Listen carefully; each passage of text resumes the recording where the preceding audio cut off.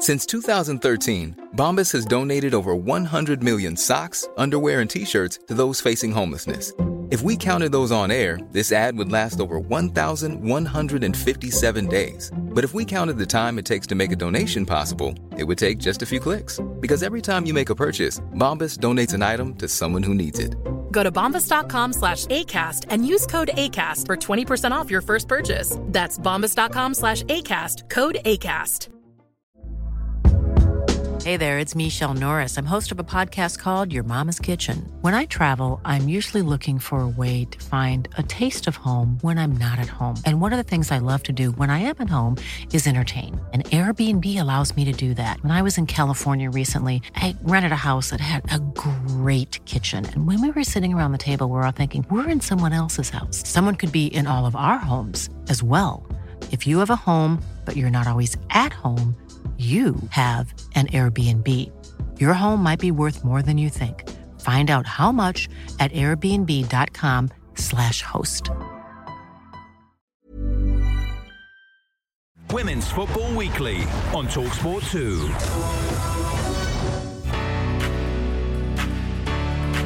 Hello, good evening and welcome to this Women's Football Weekly Pioneers special. I'm sorry it's taken us so long to get with you. A few technical issues here, but we have a cracking show in store for you. With the outcome of the 2019-20 season finally decided, we have time and space to dedicate an entire show to the female trailblazers and pioneers who've helped shape the history of football in the UK. You're going to hear from England women's record goal scorer Kelly Smith on what it was like breaking down barriers growing up. Dr. Eva Carnero will be telling us about being the first female doctor to work in the Premier League. Jo Tongue, CEO of Tongue Tied Management, will tell us about representing female footballers in the fight for diversity. Football historian Gary James will also be here giving you the lowdown on who's been banging the drum for women's football over the years. Also, tell us your female pioneer who's had the biggest impact on football for you and why. All that and more coming up over the next hour with me, Faye Carruthers, here on TalkSport 2. So, finally, hello, Kelly Smith,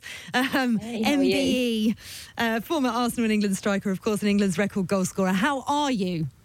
I'm very well, thank you. I'm currently sitting in my parents' house, just visiting them because it's my son's 3rd birthday today. So, happy birthday to him. We're having cake after this call. So we've had a lovely day. We went to the beach, nice day.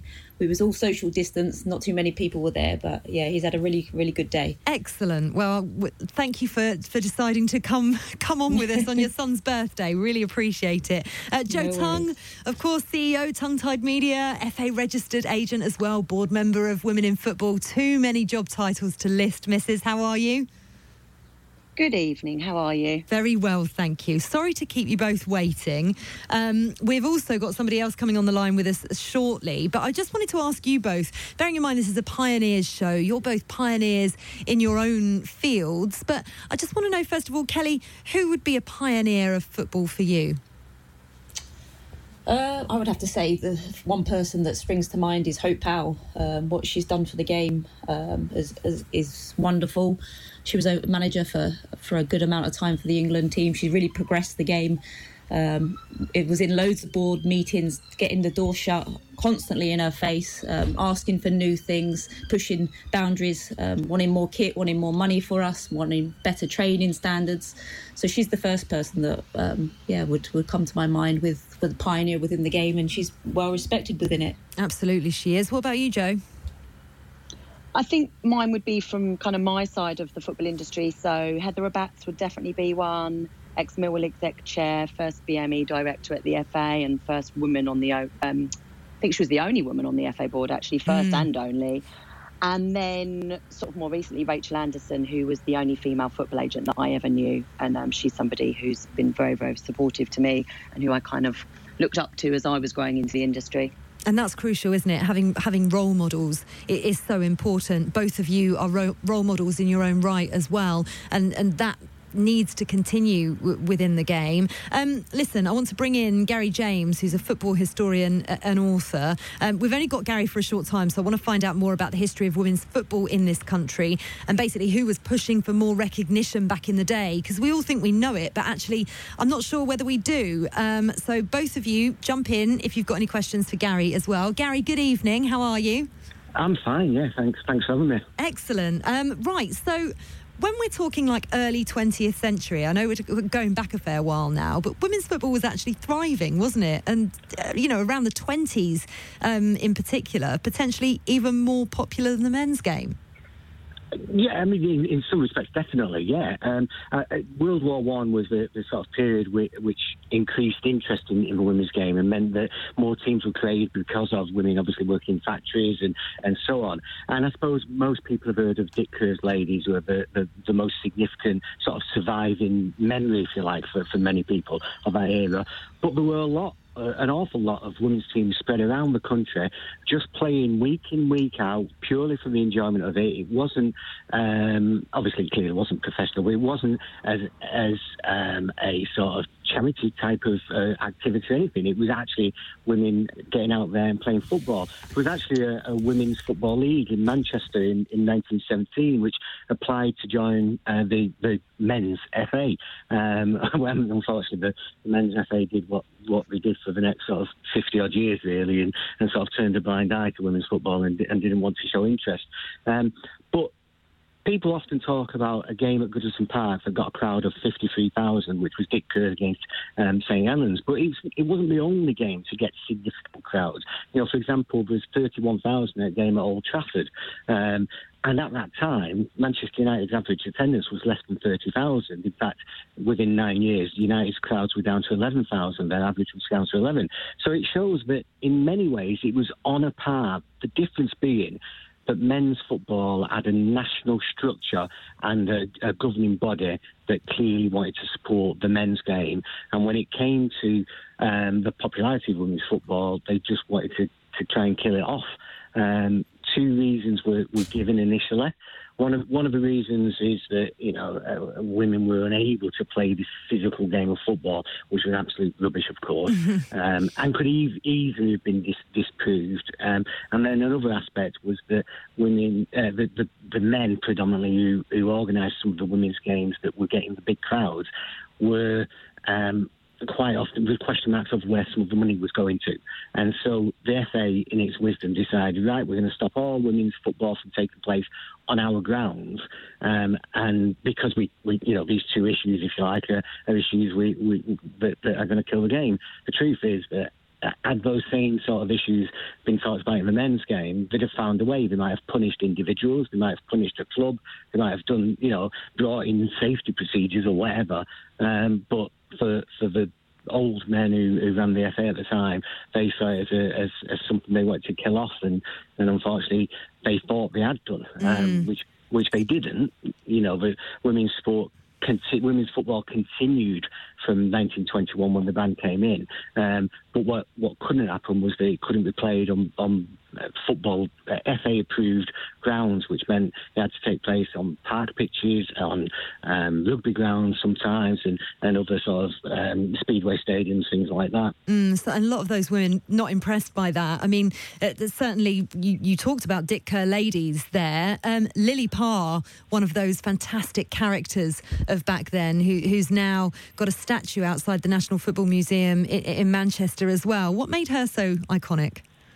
Well, I think she was a sort of household name. She did appear in the newspapers. She did appear in various guises, if you like. And I think she was the first figure that people could associate with. But, Gail Newsom has done some fantastic research, and Dick Kerr will point out that Lily was just one of many pioneering women, and she's absolutely correct with that.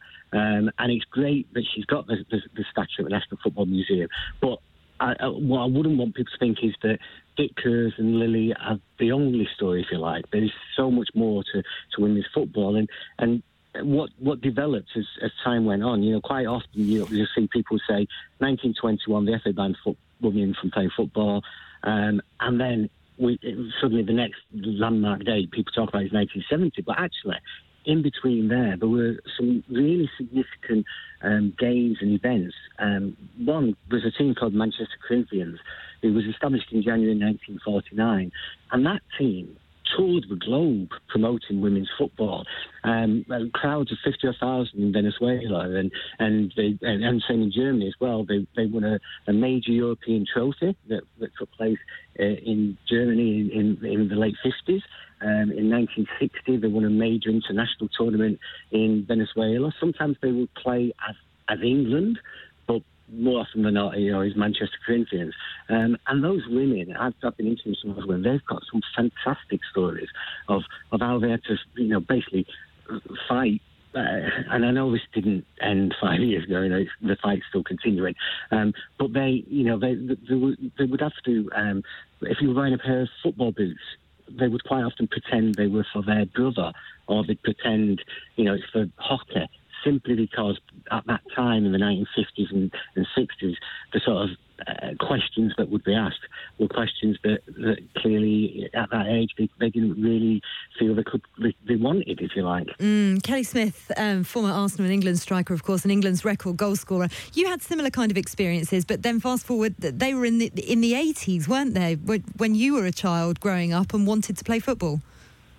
Yeah, I mean, similar to some players my age too. Rachel Yankey, Rachel Brown have similar stories where we were obviously really good players at a young age, and no girls teams to play on because the opportunities weren't there. Girls weren't really interested in football, so the only option was to play for boys teams, and we were the best players on the team, and we got kicked off of teams for being too good, pretty much. So yeah, I was kicked off of 2 boys teams, and my dad had to find a girls team for me, which was out of town. There wasn't one in Watford where I was from. We had to travel to Pinner, 45 minutes away, and find a girls team for me to play on. So I faced a lot of adversity early on as a young kid, wanting to play a game that I loved and was kind of good at, and just being told by not the boys I was playing against, it was the opposition. The parents had a problem with it. It was a boys' game, it was a men's game, girls shouldn't be playing. So I faced a lot of that early on in my career, and I think that's part of why I had the fire in my belly so much to prove people wrong and achieve what I did with Arsenal in England, and just being told that just because I'm a girl I can't play football, I just didn't believe it. I just wanted to follow my dreams. Yeah, I mean, Joe Tongue from Tongue Tied Media, who's an agent, a lot of your players that you represent have had that similar kind of thing. But for you, growing up as a big football fan from a big football, sporting family as well, there just weren't as many role models around now then, was there, than there are now? No, exactly that. And that's why, I mean, a lot of the stuff I do through Women in Football is because I really believe that we have to be visible. I'm not a public speaker, I'm not a public facing person, that's what my clients do. But ultimately I feel I've got a responsibility to talk about my job, to talk about why I'm here, to talk about how I got here. Because when I was growing up, as I said to you, it would never have occurred to me to be a football agent because I didn't know any. I certainly didn't know any female football agents. And going back to sort of the playing side, Kelly mentioned Rachel Brown there, who's one of my clients. And I think when I was growing up, I didn't even have the role models on the playing side to know that I could be a professional footballer because we rarely saw them. I mean, I grew up in Charlton and my family are big Charlton fans, and Charlton women at the time were an incredible side. So we'd go down and watch them. And I always remember the cup final was generally on BBC on I think it was a bank holiday Monday. So we'd always watch at least one game of women's football a year, but it was never a constant, a constant visible thing in our house. And I've got 2 young nieces, and I feel a real responsibility now that they know who our female footballing icons are, and I take them to women's football and we encourage them to see it on the television. And it is all about visibility and just saying, look, this is what I do, you can do it too. So we kind of have to pass it down to the next generation, don't we? Yeah, and that's why people like you, Kelly, all the women who work within the game, within football as a whole. We'll be speaking to Eva Carneiro, who, of course, was the first team doctor for a Premier League side when she worked at Chelsea. It's absolutely crucial that you are there as role models for these young girls growing up and letting them know that they can go ahead and do this. Because, Gary, these kind of stories, as you mentioned, the Manchester Corinthians, of course, Dick Kerr ladies as well, and the Rebel England side that you kind of touched upon from the 70s, who went to Mexico for like an unofficial World Cup tournament. You know, these kind of stories have to be told for people to realise, you know, what a struggle it's been. Absolutely. These histories is significant because, you know, as unfortunately as we're seeing with, Black Lives Matter and so on at the moment, the people who've written the histories in the past have tended to be those in positions of power, if you like, and the stories of the women who played football haven't been heard. Now, I've done a book on an illustrated book on the women who played for Manchester City ladies from its formation in '88, and that question of role models is one I ask time and time again.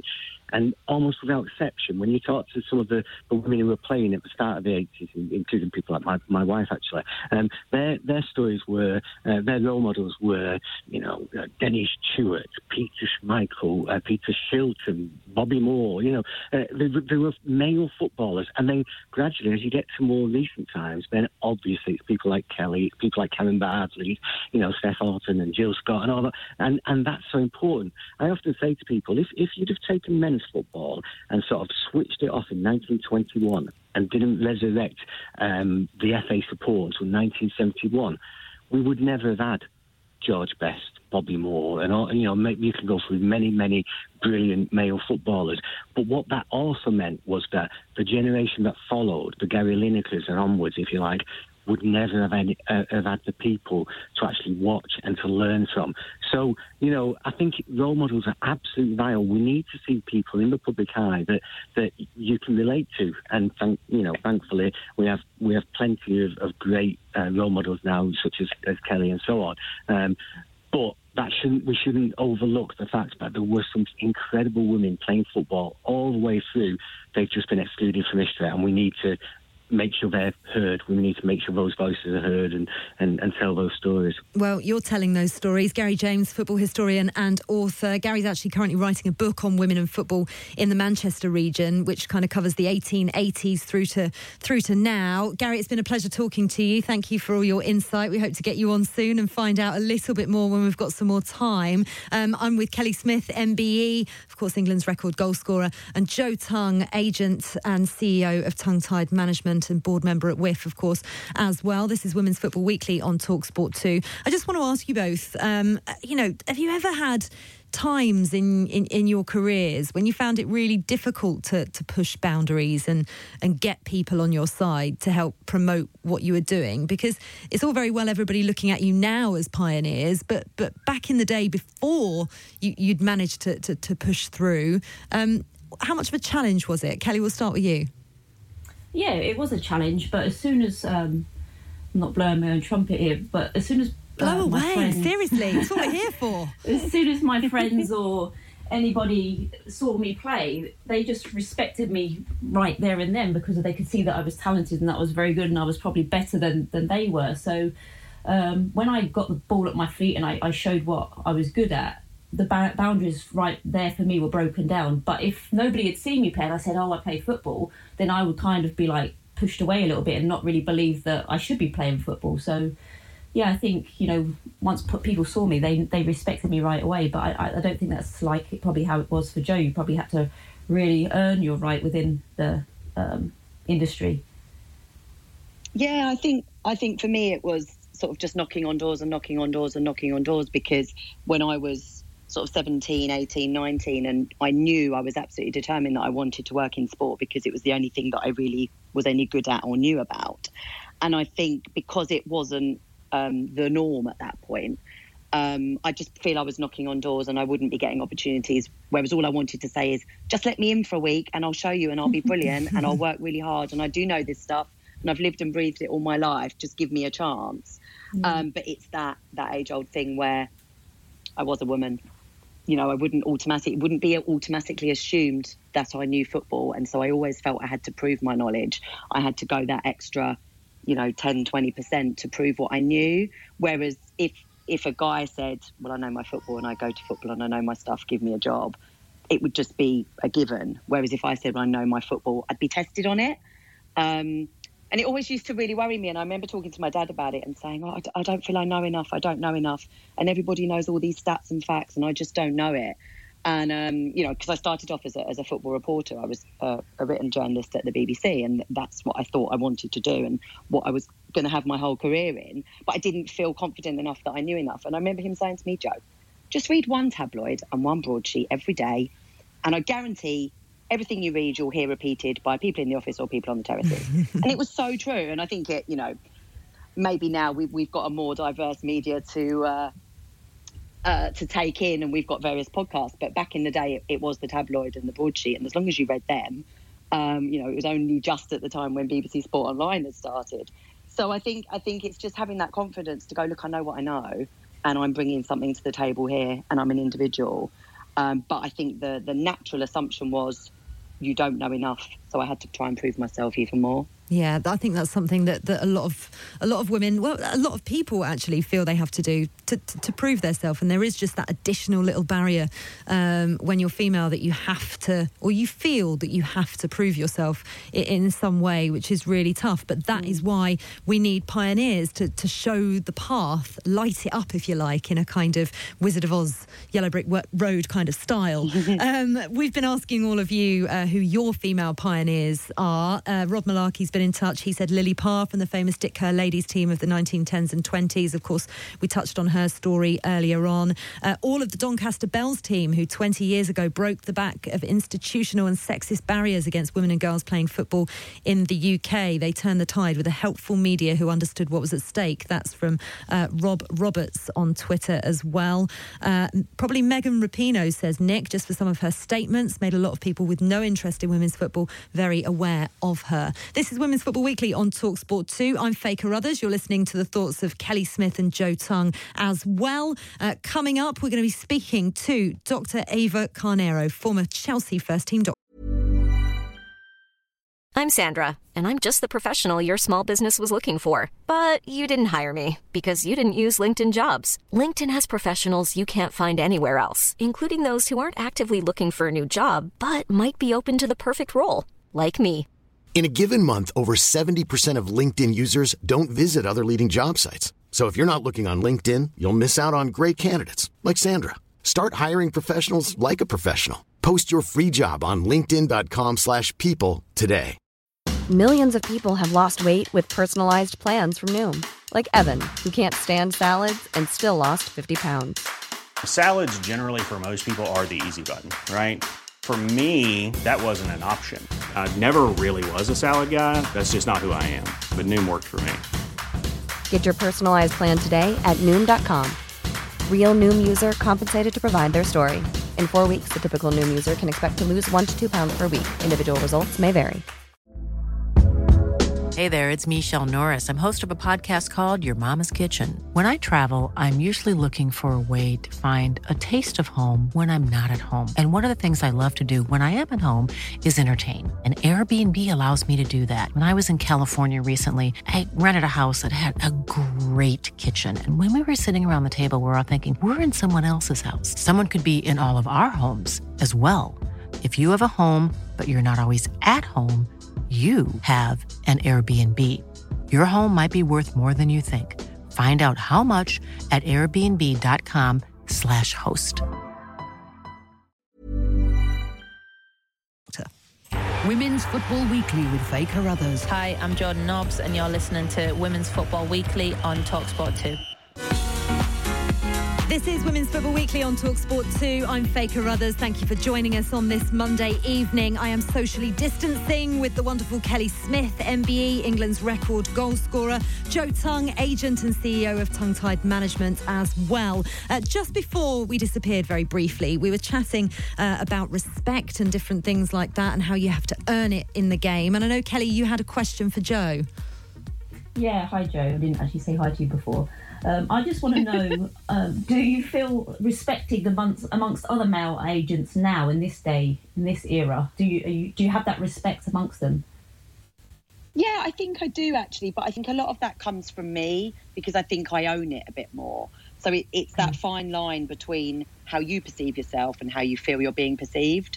And I think with age, with experience, just with sort of what I know I've done, I do feel respected. I think there's lots of benefits to being a female in the football industry, in that when you're in a room of 100 men, people tend to notice you and people tend to say, who's that woman and what does she do? So they will remember you. So, let's not be negative about all of this. It's you can use it to your advantage. And I do feel respected now, but I feel I've had to put 20 years of graft in to earn that respect, actually. And hopefully in the future it won't take others quite so long, and maybe other people have seen your rise and what you've done, and they haven't realised that it's taken you 20 years, but it's only you on the outside, you're seen and respected in your own right. It's not had to be, they've not realised the fight that you've had to have, if you like. This is the Women's Football Weekly Pioneers special, and I'm pleased to welcome another pioneer to the show. Eva Carneiro was the first female assistant medical director and first team doctor in the Premier League. She worked at Chelsea for 7 years before settling a case of constructive dismissal with the club, and was the first woman to sit on a team bench pitch side in the Champions League, Premier League and Europa League. Eva, so lovely to have you on Women's Football Weekly on TalkSport 2. How are you? What have you been up to? Good, thank you. It's a pleasure to be here, Faye, and thanks very much for inviting me to speak. It's an honour, honestly, to be speaking with sort of Kelly Smith present and Jo Tung. Admire those two women a lot, really, so thank you. Oh, well, thank you for coming on. I mean, it's a massive love-in on here. When we tweeted out the show earlier on, everybody was very excited with the three of you being guests here on Women's Football Weekly, so it's my pleasure having you on, for sure. Look, we'll obviously discuss what happened at Chelsea in what ended up being a very public battle, and I know that there's only a limited amount that you can tell us, but what I want to start off chatting to you about is just your career and how you ended up winning titles as first team doctor at Stamford Bridge. I mean, did you always want to work in football? Yes, I mean, as far back, I wanted to be a vet until I was 16, and I reminded the footballers I worked with of this, but I decided not to be a vet because I didn't want to put my animals down ever, or my patients down. And then sort of I told them that, working with them had made me change my mind about putting down patients. But at 16, I decided that, medicine is what I wanted to do. And I had knee injuries, and I remember picking up this American College of Sports Medicine book and thinking, my goodness, it's all here. This is really what I want to do with my life.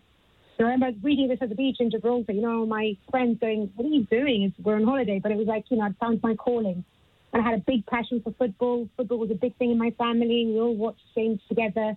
So it is amazing to be here, like with people like sort of Kelly Smith, because, I just wish I'd had players like her to look up to, because I, as a little girl, couldn't play football. The boys played football, and I had to watch and do arithmetic and maths, which I wasn't bad at, but it's not what I wanted to do necessarily. But I'm just so pleased that girls today can aspire to be, more than just working in the sidelines, really. Yeah, for sure. Everything, it seems so much more accessible nowadays. How difficult was it as a female getting your position in the first place? How accessible was it to you?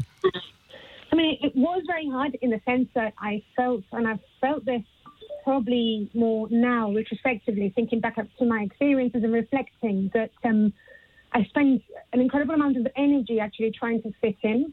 And I just wish that energy had been freed up to just continue doing my job. So I think it was quite hard. You're constantly faced with the wisdom, or sort of the wisdom in inverted commas, of individuals, males, who told you shouldn't do this, you can't do this, you won't be respected, nobody will ever take you seriously. And there were more derogatory comments sort of around that. And I think with time, that just went away. But I think consciously they were in me. I was trying to prove them wrong. And my energy should have just been about enjoying what I was achieving and my work, because I passionately loved what I did. It was a dream job, that I was living and breathing. And, I remember pinching myself, sort of at Champions League finals and semi-finals in Barcelona, being in that tunnel amongst these players, with Torres in front of me and Messi sort of nodding at me from the edge of the corridor, just in acknowledgement, pinching myself, going, I am literally breathing my 16-year-old dream. So yeah, it was. I just feel I've enjoyed it. I wish I'd enjoyed it more, rather than dedicating so much energy to really things that shouldn't have taken my energy at all. Yeah, I mean, we'll talk about that shortly. But I mean, myself, Kelly and Joe have been talking a lot about visibility, and seeing you week in, week out, sitting on the bench, treating players on the pitch, was important for young girls really to realise that was accessible to them. Did you have any idea at the time that you were a role model, if you like?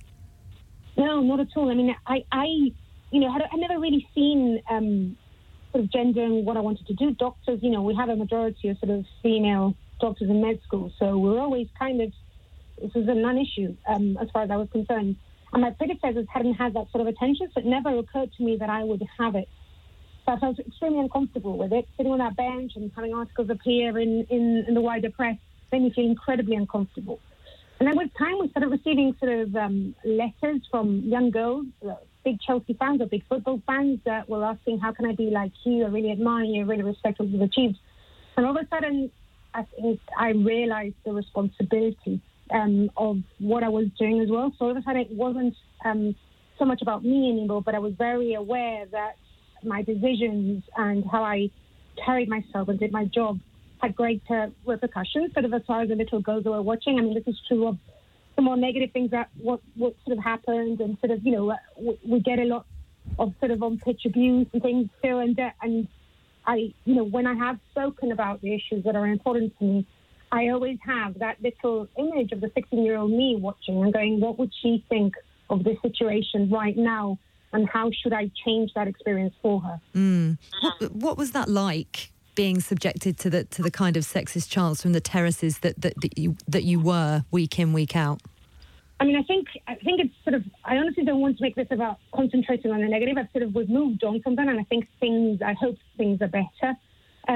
But it isn't fair for any player or any individual doing their job to be subjected to the level of abuse and the level of anger and I guess ugliness in that abuse. Nobody doing that job should be subjected to sort of some of the things that I've heard being shouted at, for example, at my players. And so I think, yes, it isn't, it's something that you do here, but naturally I think what protects those of us that are on the pitch a lot of the time is actually we're just doing our job, and it's a high pressure and intense job, so you learn to shut it out. I work in emergency departments and trauma departments teaches you to just shut out things like abuse that are shouted at doctors, but there's a question of whether you tolerate it. And I was of a certain age then, but then there are children that watch games, and I don't think they should have that as an example. Yeah, absolutely. You're listening to the thoughts of Dr. Eva Carneiro, consultant in sports and exercise medicine and former first-team doctor at Chelsea as well, on this Women's Football Weekly Pioneers special on TalkSport 2. Eva, we've mentioned negative stuff. We talked on the phone before we came on air, actually, about, my frustrations with actually some of the questions that I feel like I'm asking you is stuff that I've been frustrated with as a female broadcaster, for example. I know that Joe has also had this. I'm sure Kelly has had this plenty. Questions like, do you even like football when you're working in it? I mean, God, it would be the worst job in the world if you didn't like football, wouldn't you? You'd give up all your weekends and everything else. It would be ridiculous. But does it almost seem surreal when you're doing your job, what you've trained for years to do, that people still mention your gender like we are now? I mean, it is outside of this world, and this is very particular, I think, to the culture of football, because like I say, as a female doctor, and certainly the patients I treated, especially the younger generations, were very used to seeing female doctors everywhere. So I find it quite surprising that outside of the people that I was actually treating, that examples were raised. But I think it comes back to Joe's comments that sometimes it's the whole, I'm not used to seeing a woman in this role, and therefore, I had all sorts of labels, masseur, physio, all sorts of, I guess they were trying to place what I could be, and it's almost like it didn't occur that female doctor in sport could happen. But I think, I think it'll be less and less of a problem going forward. I think that there have been more of us, and I think the younger generations are going to see the world very differently because they're used to seeing women as their general practitioners, as their doctors in family settings. So I honestly don't think it's a problem for the future. And I think there's been enough of us now to be visible enough for it to be an old question now. Absolutely. And this is exactly why we're doing this Pioneers show, because, it reminds people that there are role models out there. There are people to aspire to be like, and other people have set the path. I don't want to focus on negative stuff, but in terms of forward thinking of your experiences, and I just want to give our listeners some context for those who don't know your story, because you were thrust even more into the spotlight in 2015-16 after treating Eden Hazard on the pitch with your colleague John Fern. Chelsea manager at the time, Jose Mourinho, shouted a discriminatory term in Portuguese towards you, accused you then of naivety for treating a player, leaving just 9 players on the pitch.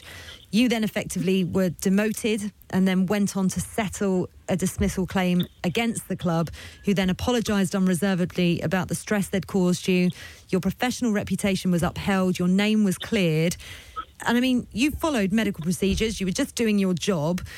But did that whole experience put you off working in such a high-profile role in the end? And how did the situation change you? Well, I think it's impossible to go through something like what I went through for the best part of a year of my life and not be changed by it. But it hasn't put me off at all. I mean, I think it's fair to say I needed time off. I needed to enjoy my job again and be a doctor again without the complications of being in the limelight. Because I was in every paper, in every country for a really long time, and I wasn't at all comfortable with that. I mean, I think what's left perhaps, the way it's changed is like I think certain individuals in football perhaps still want to treat me like I did something wrong, and it was clear that I was only doing my job. But I understand it helps to align yourself with those more powerful, I get that. But in the end, I think it's nearly 5 years now, and I recently came across that quote by Martin Luther King. In the end, we will remember not the words of our enemies, but the silence of our friends. That still hurts, and I think whether it's in this sport, whether it's in subjects of racism or child abuse or athlete safeguarding and respect for the medical treatment, a change of culture is needed.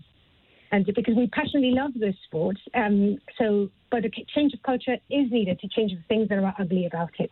And I think I urge fans, and I mean I think we have a new generation of players that will fight for the rights, but fans also shouldn't be passive in asking for this change, because in the end it will actually serve to protect even those that are so heavily invested in it as a sport. So I'm a strong advocate. What has made me more passionate about medical governance, I'm constantly boring people talking about it, but I don't think that medical governance, that the change of culture is impossible in football. I really don't think so, especially with new generations of managers coming through, the new generations of athletes who are bright, who are well-versed in the ways of the world. I think change is possible, and I think it's a really exciting development for the future. Change is possible. I mean, you put that so articulately, and we're seeing it already with players like Marcus Rashford and Raheem Sterling, Eni Aluko in the past coming out and actually saying, no, enough is enough now. We have a position where we can change things. From the medical side of things, can you see more women coming through and working in first-team medical roles? I mean, have they seen your path and thought, I can do that, I want to do that? Well, I hope so. I mean, I think there was a pause, and now I think a couple of weeks ago I read that Arsenal had appointed a female doctor, and I think I almost feel guilty about bringing attention to her name, because I think what she would probably need, or anybody coming into a role like this needs right now, is to be able to concentrate on her job without having the focus, because I think it'll take a while for organisations, for clubs, for corporates to accept that actually they need to be a little bit protected. They need to be safeguarded from that attention, because none of us go into that job wanting it. We're not used to having it. We don't know how to deal with it. We don't live in ivory towers that protect us from it. So we need both training and protection from that sort of attention in order to allow us to carry on with our jobs without having to concentrate on what can become really a negative focus on all the wrong things, and really. But even despite being, I guess, one of the first, and I think it's always harder for the first ones, I still get a lot of Chelsea fans that follow me. I've recently become active on Twitter, overcoming my fears of social media for the first time, because I was never active in it before. But a lot of the followers are always expressing actually respect and admiration for the job I did and how well I did that job. Which fills me with actually happiness that they saw the work we did, and they're not concentrating on other things that for me were either embarrassing or completely unwanted. So I think and I was one of the first. I think we just have to normalize this conversation. It's going to happen, There are good female doctors and there are good male doctors, and we need the balance, and diversity works in any environment, especially high-performance environments, be it great corporates or sports. So let's embrace it and let's just normalize this argument. Like you say, it's 2020. Let's get over this. Yeah, let's get over this indeed. As we said earlier on, let's stop putting a gender at the beginning of a job title. You are not just a female first-team doctor. You were just the first-team doctor at Chelsea, and many other things on top of that. Eva Carneiro, it's been an absolute pleasure having you on Women's Football Weekly here on TalkSport 2. Thanks so much for chatting to us. I hope you'll come on again and talk about your experiences, and we can talk about more females in the game doing your job and, carry on all the fantastic work that you're doing as well in terms of medical governance. It's been a pleasure talking to you. Thank you. Many thanks again for inviting me. Thanks a lot. This is Women's Football Weekly on TalkSport 2. Next, we're going to continue the conversation with Kelly Smith and Joe Tongue. Women's Football Weekly on TalkSport 2. This is Women's Football Weekly on TalkSport 2. I'm Faye Carruthers. Thank you for joining us on this Monday evening. I am socially distancing alongside Kelly Smith, MBE, and Joe Tongue from Tongue Tide Management on this Women's Football Weekly Pioneers special. Wow, wasn't Dr. Eva Carneiro absolutely fabulous? She had so many fantastic points. We could sit here for another hour discussing all of those, but I think the one that I took from it is it's always harder for the first pioneer, and that's exactly why we're talking about pioneers here on Women's Football Weekly, because they are the important people who show the light of the way for others to follow and then normalise. And I love that word, normalise it. Let's stop making this all about it being a female or a male doing a separate job, whatever it is they're doing. It's just football at the end of the day. Right, we have been asking you who your female pioneers are as well. Plenty of you getting in touch. None of you will be surprised to hear that quite a few of you have been saying Kelly Smith 100% is their top pioneer within the game. Alex Scott as well is getting a lot of love, of course, former Arsenal and England player who's now transcended into broadcasting, and that's what I want to talk to you both about now. Joe, within your job, you have a lot of support for female players, and you represented Eni Aluko, who was on our show last week, former Chelsea and England forward, of course, now sporting director at Aston Villa. We all recognise her as a pioneer for so many reasons, but she was the first female footballer on your books, wasn't she? She was, yeah. Before the London 2012 Olympics, we got together and Eni realised that she needed an agent, and we knew we had the London 2012 Olympics coming up as a big opportunity and a big platform. And actually, you talk about the first, when Eni was actually the first female football pundit in the UK on our networks. But that actually took me until 2014 to persuade the networks that we needed a female football pundit. And I mean, Kelly will know all about this because of the work that she does in broadcasting now, especially with Fox. But back in 2012, we had no female pundits on television. Crazy. And for 2 years, I was banging on about it, and I'd call up the networks and I've got this great woman. She's Eni was a lawyer at the time. She was articulate, she was passionate, she lived and breathed football. She was just an inspiration. And again, we go back to that role model. I just thought I'm interested in what she thinks about football, and she's played football all her life. And the one thing that they came back with was, well, she's never played in the Premier League, so how can she comment? How can she comment on the Premier League? And I was like, at the time, I think she had like 80 odd England caps. She played in the States. She was at Chelsea. She played in, she was a professional footballer. And I was like, but she plays football. Like, it's just football. We're just talking about football here. And that's the normalisation, isn't it? All she had to do was give her opinion on tactics and performance. And yes, with the added experience of being a professional footballer herself, I didn't care if she was a male or a female. She knew about football. Anyway, in 2014, fair play to the BBC and Match of the Day, they gave her a role, and she did brilliantly. And now it has become the norm, hasn't it? I mean, Kelly was, she's one of our sort of prime faces on networks, a lot in the States, but also over here. And then Alex Scott, obviously another great example. Claire Rafferty, who's another of my clients who does lots of talk sports stuff. So I think it has been normalised, but it took a long time to persuade people that this was how it should be done. I think that's the frustration as well, isn't it? The amount of time it takes. As Joe mentioned there, Kelly, you're a pundit as well. Did it take a long time to convince people that you're well adept to being able to comment on men's football as well as women's football? Because I know that you've been on Sky Sports. Like, every time I look up at the screen, Sue Smith is there smiling away, you know, and particularly on a show that I work on that's very dear to my heart, on Soccer Saturday and Soccer Special, it did take quite a while for there to be female pundits on that. You were one of them. Yeah, and there's a number of us now that still commentate and give our opinions. And it's having that platform, it's being given that opportunity and having the door open. And I believe now the door is open due to the good work that Joe's done with obviously her clients and putting, top female former players being visible, which Joe spoke about, and it's having that opportunity, and the opportunities are there now, and it's great for young girls to watch the games and see a female player that's played for England and Arsenal and Chelsea and talking about men's football. It is just football, as we said before, and I'm just grateful that I can give my opinions. I'm very passionate about the game. I think I know I do know what I'm talking about, having all the experience of playing in World Cups and Olympics and European Championships, and it doesn't matter whether it's women's football or men's football. If you've played at that highest level, then you've got a valid opinion, and I just love talking about football, and to say that is my job. It brings joy to my heart, so I'm very fortunate. It's pretty cool. We've all got pretty cool jobs, I would say. Yes, Joe?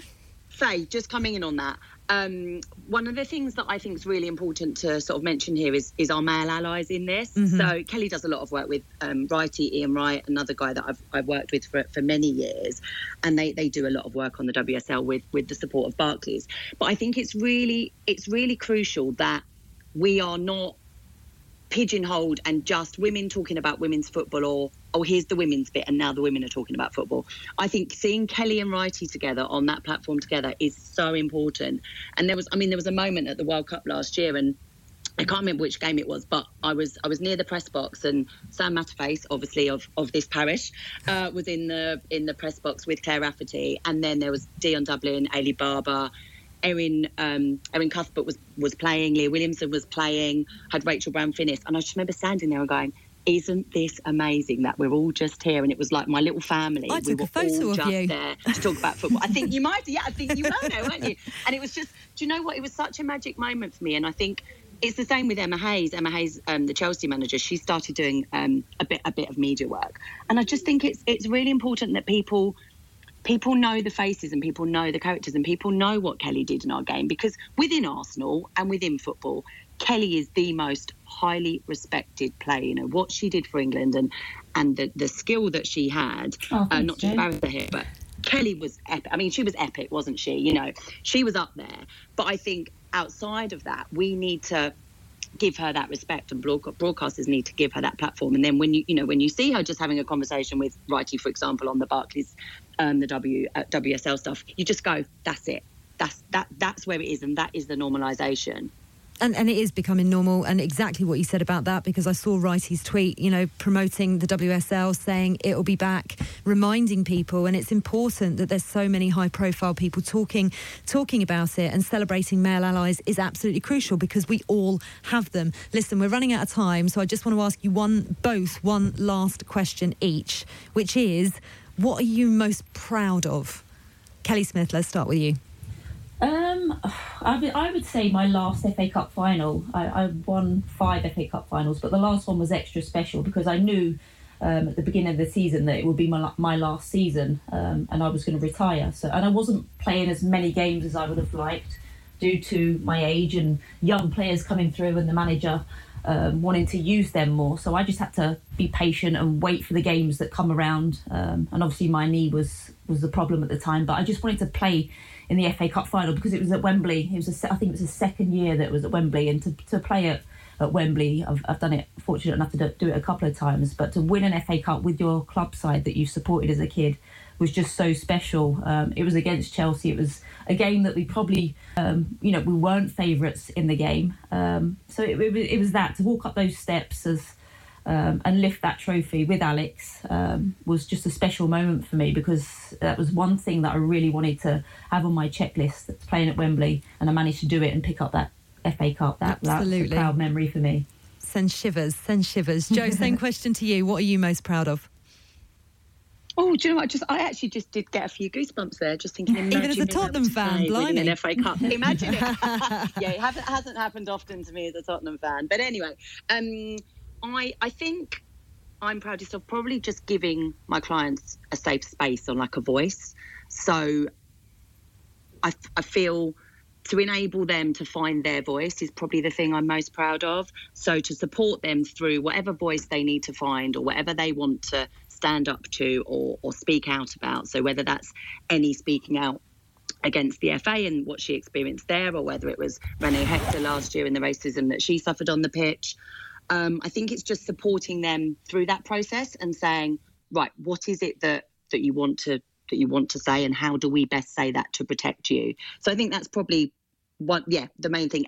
And then aside to that, just the work I do with women in football. So we were an organisation that started 13, 14 years ago, and it was 8 women that got together in a Pizza Express in Soho, and now it's a network of 4,000 women working in the game, in the professional game. And I think what the work and effort that everybody puts into that, whether it's the board members or the members, that we all do together, I'm ridiculously proud of. Yeah, absolutely. And so you should be as well. You should both be incredibly proud. Amazing careers and worthy guests for a Pioneers show. You absolutely are fantastic beacons of light for every person wanting to work in football, not just young girls coming through or young women, for everybody. Thank you so much for joining us on Women's Football Weekly. It's been an absolute pleasure. I know I'll speak to you both soon and hopefully have you on the show again when we have a little bit more time as well. You have been listening to a Women's Football Weekly special here on TalkSport 2. Don't forget, if you did miss any of the show, it's going to be repeated tomorrow morning on TalkSport 2, 9 till 10 a.m. We're also now a podcast, so you can download us from your preferred podcast provider and catch up if you miss us. But join us again next week, where it's going to be our last show of the season. We're going to be going out with a bang and catching up with everything that's going on, though. So I shall see you then. Women's Football Weekly with Faye Carruthers. Hi, I'm Collie Telford, and you're listening to Women's Football Weekly on TalkSport 2. Imagine the softest sheets you've ever felt. Now imagine them getting even softer over time. That's what you'll feel with Boll & Branch's organic cotton sheets. In a recent customer survey, 96% replied that Boll & Branch sheets get softer with every wash. Start getting your best night's sleep in these sheets that get softer and softer for years to come. Try their sheets with a 30-night guarantee. Plus, get 15% off your first order at bollandbranch.com. Code BUTTERY. Exclusions apply. See site for details. Even when we're on a budget, we still deserve nice things. Quince is a place to scoop up stunning high-end goods for 50 to 80% less than similar brands. They have buttery soft cashmere sweaters starting at $50, luxurious Italian leather bags, and so much more. Plus, Quince only works with factories that use safe, ethical, and responsible manufacturing. Get the high-end goods you'll love without the high price tag with Quince. Go to quince.com/style for free shipping and 365-day returns.